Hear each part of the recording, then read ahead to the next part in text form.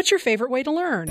I like graphic novels because I can see who's talking. My grandma reads the newspaper to me. I like movies on TV. I play learning games on my dad's tablet. I like reading plain old regular books with lots of detail.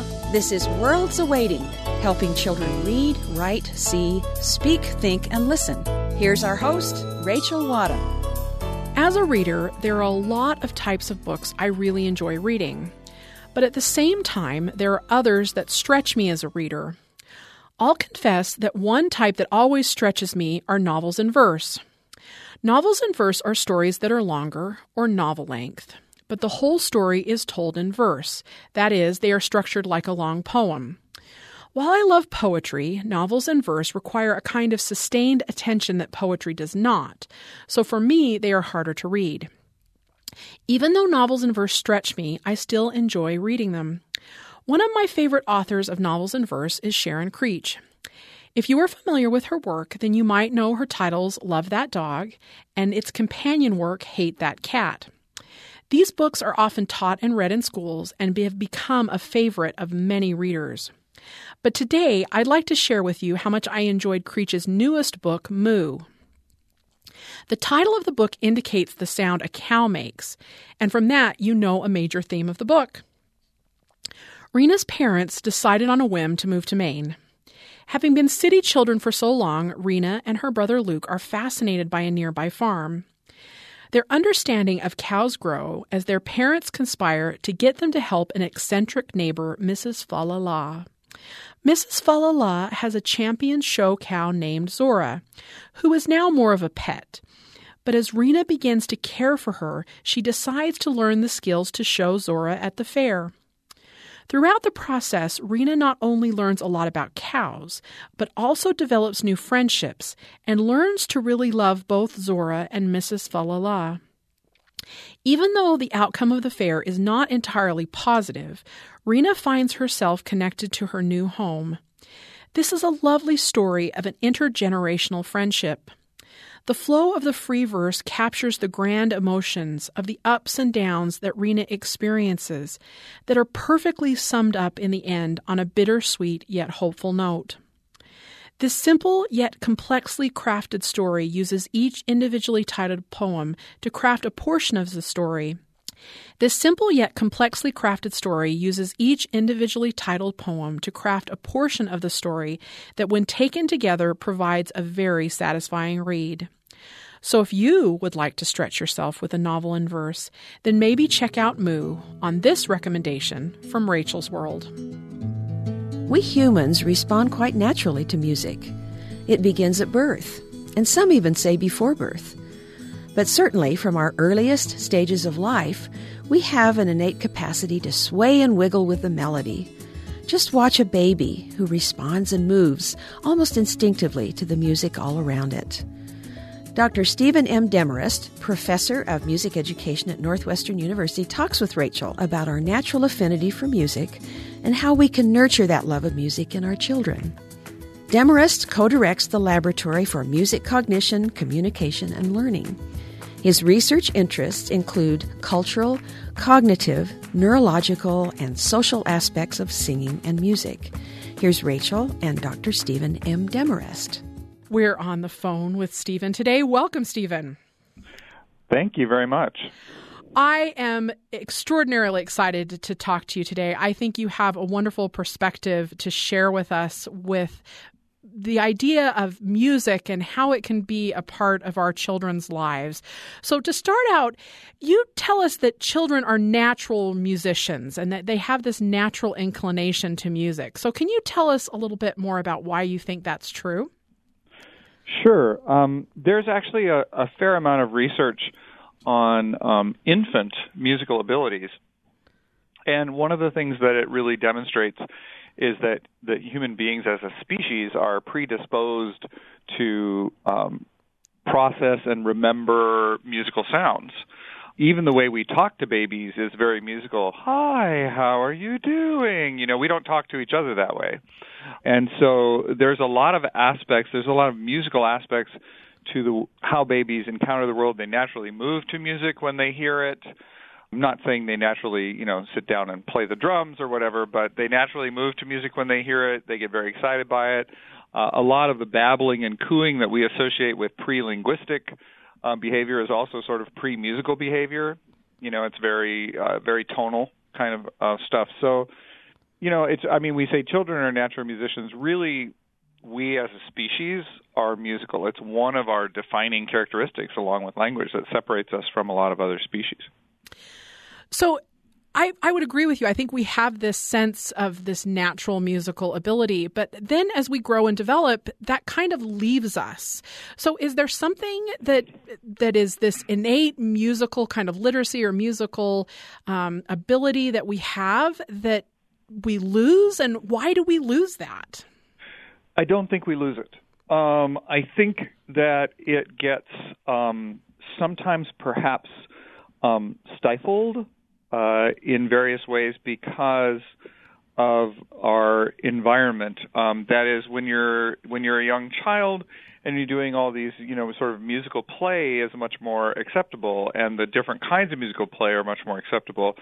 I think, for example, in cultures around the world that have a more participatory view of music, that is, that when you go to a social gathering, everyone participates in the music making, I don't think you find that they, quote, lose their musicality as they get older, right? So I think there's some things in our culture where we maybe aren't as good at developing our children's sense of themselves as musicians. I love this sense of that we should think about ourselves in that way. It's just a natural part of who we are. So is there a way that we can do that, particularly with children, to help them start continuing to think of themselves as musicians?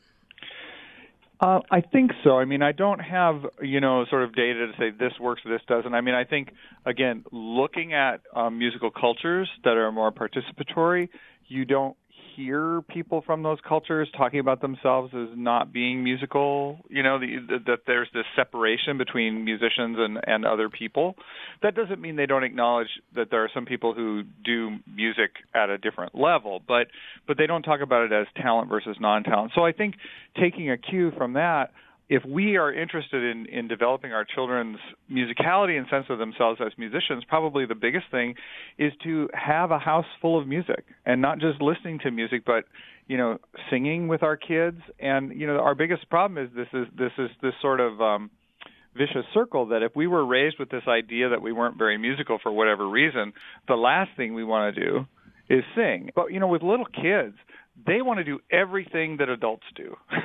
So if they're in an environment where adults are happily singing, I don't care how good a singer you are, where adults are happily singing and engaged in musical play with them, whether it's singing or instrumental, banging on something with different rhythms or dancing with them, I think that's the best thing that we can do, is just have music as a part of their upbringing, as a part of their life. I love this sense of really integrating it into our culture. And I think as a music educator, you would think that part of the way we could do that would be through our school system.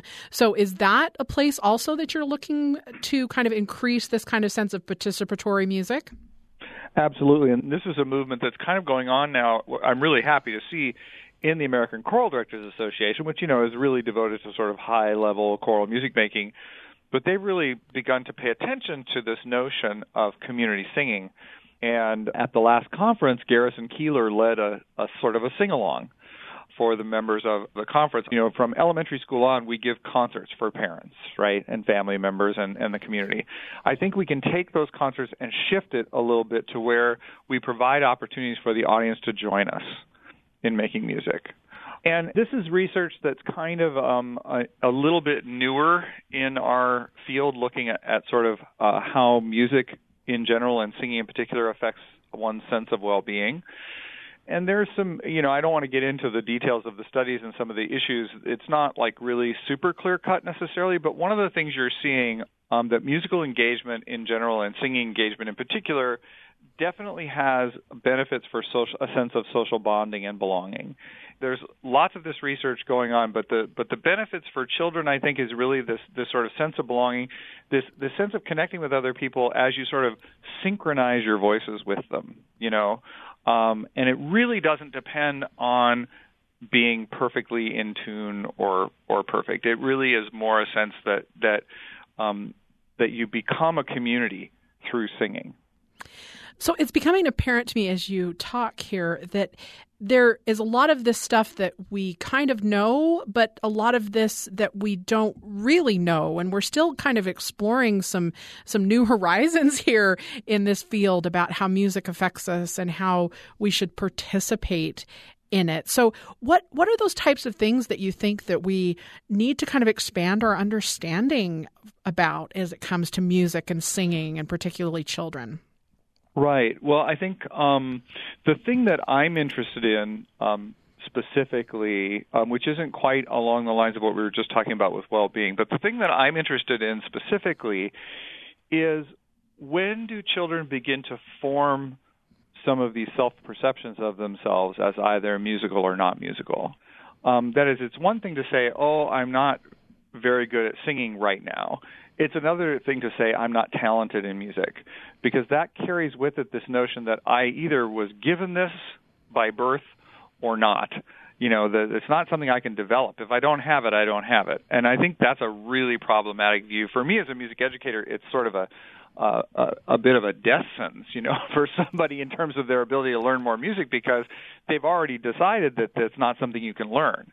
And, you know, this is tied to a larger psychological situation that Carolyn Dweck talks about in learning, the growth mindset versus the fixed mindset. And in her research, you know, if kids were told after doing a math test, if they told they did really well because they're gifted in math, versus if they were told they did really well because they worked hard, those kids who were told they were gifted in math, if they took another test and didn't do as well, they developed this really negative view of themselves as bad at math, rather than thinking, oh, I need to work harder on this next test. And I think that her growth mindset in general education is very similar to what we need in music. We need to have much more of a growth mindset. We have a little bit too much of a talent mindset, which is a more fixed thing. If you think you're talented or you think you're not talented, that is sort of this internal stable sense of yourself. It's who you are, not where you are at this point in time. And so we really need to promote this idea, partly because it's true, that anyone can get better at making music, and that if you're interested in working at it, this is a skill that can be developed for anybody. It's not saying we're all going to become Beyonce. In fact, all but one of us will not. But it is saying that this is something like any other skill. This is something that you can get better at. But for some reason, music and singing in particular is fraught with this idea that you either have it or you don't. And I think that's really difficult for people, and young children in particular. It can be very discouraging to them. Thank you, Stephen. I really appreciate this kind of concept of us engaging with music in this way to really explore extensions of who we are. Thank you so much for your time. Well, thank you for having me. Professor of Music Education at Northwestern University, Dr. Stephen M. Demarest, talking about how we can help nurture our children's natural affinity for music. Up next on Worlds Awaiting, Rachel welcomes Dr. Richard E. West, Professor of Instructional Psychology and Technology at BYU. West has an expansive view of creativity. In the past, creativity was often seen as exclusive to writers, painters, and the like. But in today's world, the attitude has shifted to include everyone.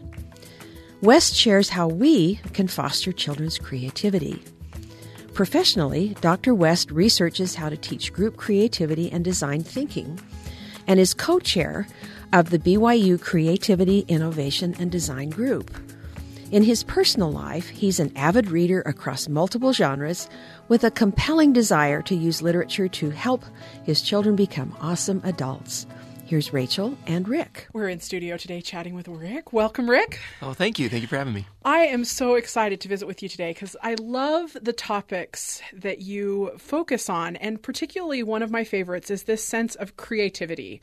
I think that we hear that word a lot, and we hear creative and creativity quite a lot, but I don't think we ever kind of really delve into it and figure out what it is and how it works and how we can develop it. So I'm excited to chat with you today about some of those aspects to open our listeners' eyes to some great aspects of creativity. So starting out, why don't you just define that word for us? How would you look at that word creativity?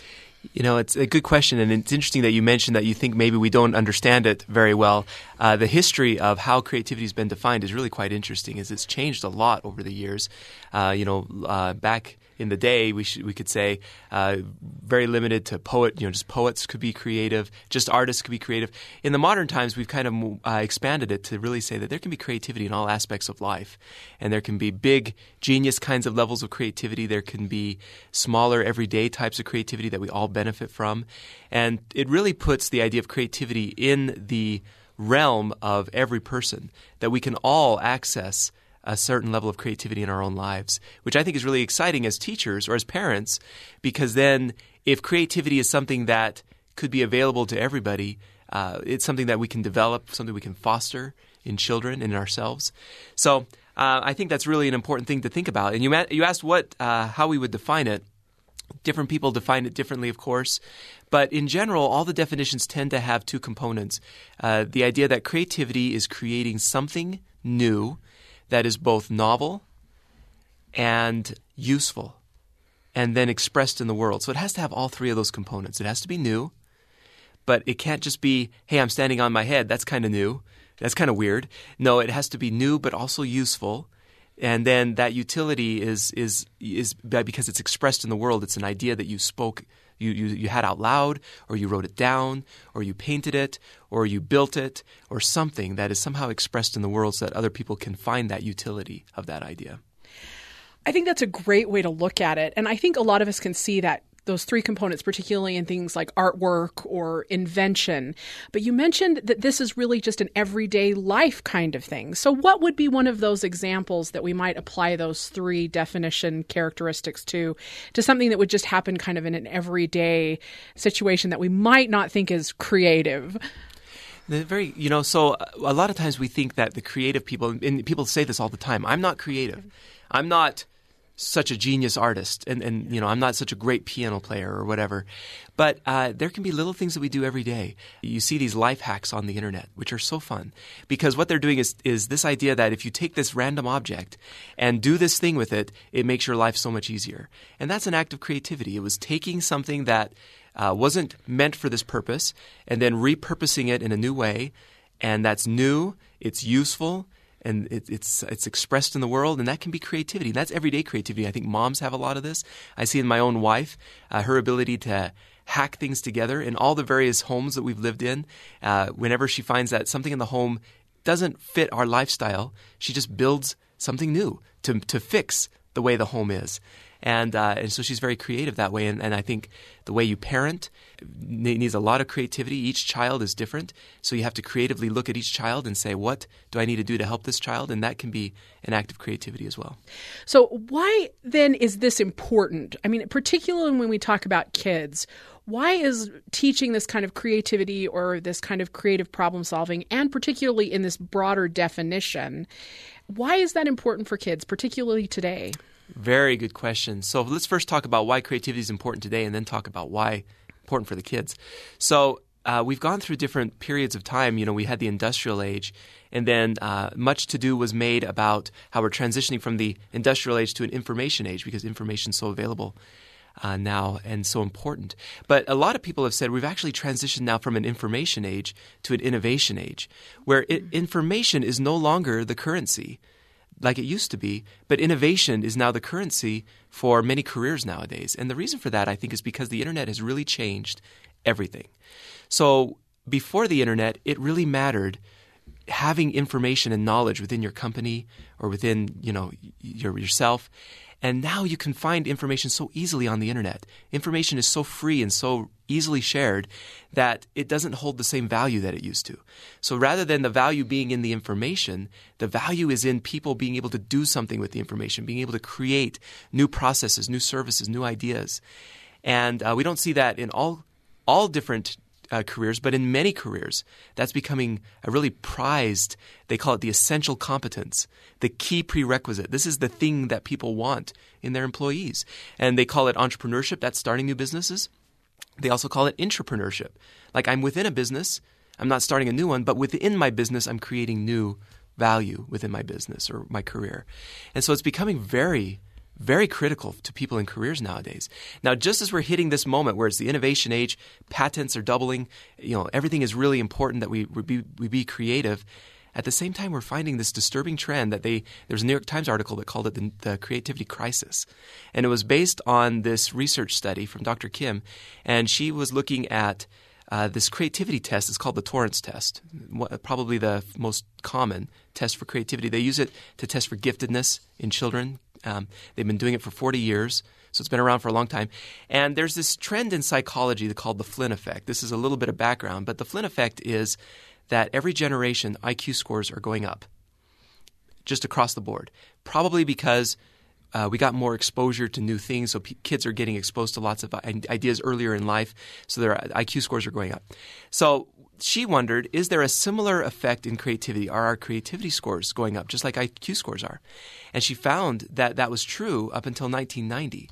And since 1990, creativity in all the different domains of the Torrance test are going down. So right at the time when creativity is really important, we find that at least on the Torrance test, which maybe isn't the perfect test for creativity, nothing is, but at least on the Torrance test, we're doing worse. And so that, to me, as a creativity researcher, raises alarm bells and makes us want to ask, well, how can we do a little bit better? That seems such a major disconnect that, particularly for kids, I think should alarm a lot of us. Right. Yeah. So that's maybe because of that. What I focus on at BYU is teaching, developing ways to teach creativity, not only to kids but also to adults, and particularly group creativity aspects, because I do think it's really important for us to keep that in mind as we raise our children.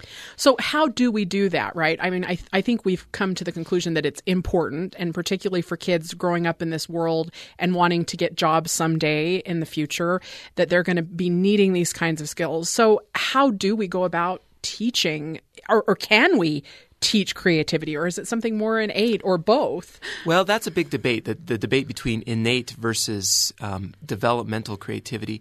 And there's people on both sides of that debate. I think the kind of compromise position is to say there is some genetic and predisposed ability to creativity, but there's also the ability to develop it. We can all develop our creativity and get better at it. So I think that's very promising to parents and to teachers. We can develop creativity in ourselves and in children. The thing that's interesting about it is it's doing the things that we don't want to do. It's letting kids be messy. And it could be with paint and colors. It could be with gears and gizmos. But they need to be able to make messes, and we need to be tolerant of that. The other thing we need to be more tolerant of is failure. Creativity can't happen when you're afraid of failing. And a lot of times in schools and also in the home, we make it very bad to fail. And that's one of the things I worry about with schools, with grades. Grades are everyone's so stressed about their grade, and we don't allow people to fail, learn from the failure, and then recover, which is what entrepreneurs do and what innovative people do. They try something out. And in fact, IDEO has the mantra, fail often. Fail early, fail often. Because the sooner we fail, we'll learn from it and get better. And we have to recognize that failure is not a negative characteristic of ourselves, but just a natural process of being human and of getting better. So I think that's a couple things that we can do. So how can we start thinking as adults a little bit differently to help us approach those things with a more open attitude? I think one of the things that is really important as well, we see this in businesses, and I think we can do it as parents and teachers too, is giving more agency and ownership to students. So instead of saying, I'm going to micromanage and tell you exactly what you need to do, look on page 50 and do exactly what's on page 50 and get the answer right, but instead saying, you can have control over this little project. What do you want to do with it? How do you want to make it great? And we see that in the business world where people like Google give their employees a certain amount of time to just free range their ideas. And I think we can do the same thing with kids. Give kids something that maybe they can't, like for example, play with paint in the whole house. but can we give them a time and a place? Can we give them certain things that they can have control over and say, you have control over this, you can figure out the solution to this, and give them that ownership and let them live with it. And I think that sense of agency and ownership develops more of this innovation and entrepreneurial type attitudes in children. I think that's a wonderful way to look at it, this sense of giving some of that responsibility back to the children and just encouraging our kids to be creative and then saying, wow, that was so creative. Just those simple things are great ways to set them on this path to skills they absolutely will need, particularly as they grow up and move into adulthood. So thank you so much, Rick. Yeah. Instructional psychology and technology professor Dr. Richard West discussing creativity, how it's within everyone's reach, and what we can do to encourage it in children. We finish up the show with a book review by Echo Harris, who is majoring in elementary education at BYU. She reviews Rain, Rain by Anne Martin. I read Rain, Rain by Anne Martin, who I also learned is the author of one of my favorite childhood series, The Babysitter's Club. Rain, Rain is a book about a 10-year-old girl named Rose Howard with Asperger's syndrome. Rose loves homophones.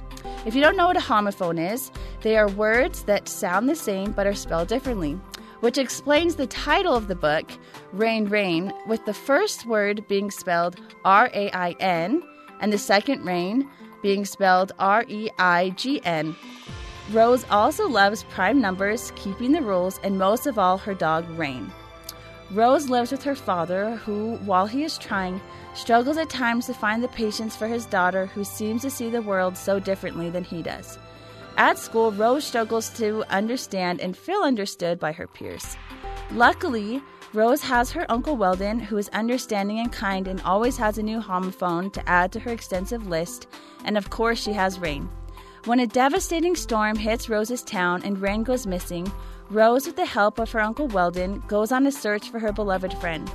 Events take an unexpected turn, and in the end, Rose, who remember is a stickler on rules, is faced with a tough decision that causes her to see that sometimes doing what is right isn't always easy. As you read, you will fall in love with Rose and learn that the very things that make her different are also the very things that allow her to add love and compassion to the world in a way that no one else could. As someone who has a brother on the autism spectrum and several friends over the years with Asperger's syndrome, just like Rose, I really appreciated this book for the insight it gave me into the way the different people in Rose's life made her feel. The lessons I learned are not just applicable to friends and family who have Asperger's, but really just to anyone who's different from me. Sometimes it is hard to know how to approach people that are different than you, but the message in this book is that kindness and patience is always the answer, and everyone has something valuable to contribute to the world. I also realize that people who I feel like are very different than me have to have just as much patience with me as I do with them. I'm grateful for that insight. Martin is able to help you see outside of your own world and into Rose's, and she does it beautifully. Although this book covers some tough topics, it is written in an easy-to-understand, engaging way that is definitely appropriate for a 4th grade classroom and up. There are many different ways that children of this age might be able to relate to Rose. Maybe they struggle fitting in as well, or have also had to make a hard decision. Reading this book can help them see that they are not alone and even help them to overcome these things by learning how Rose did it. Overall, Anne Martin does realistic contemporary fiction right in this book and delivers a story that at its core is a simple yet powerful narrative about overcoming trials, learning to understand people who are different from you, the power of kindness, and doing what is right even when it is hard. BYU elementary education student Echo Harris reviewing Rain, Rain by Anne Martin. Echo was part of our host Rachel Wadham's children's literature class at BYU. She and her classmates had an opportunity to record some book reviews as part of a class assignment. Check out this review and others at the World's Awaiting Book Reviews link on our website at byuradio.org. Thanks for listening to World's Awaiting. Tune in Saturdays at 1:30 p.m. and weekdays at 8:30 p.m. Eastern on BYU Radio, Sirius XM, Channel 143, on the TuneIn app, and at byuradio.org.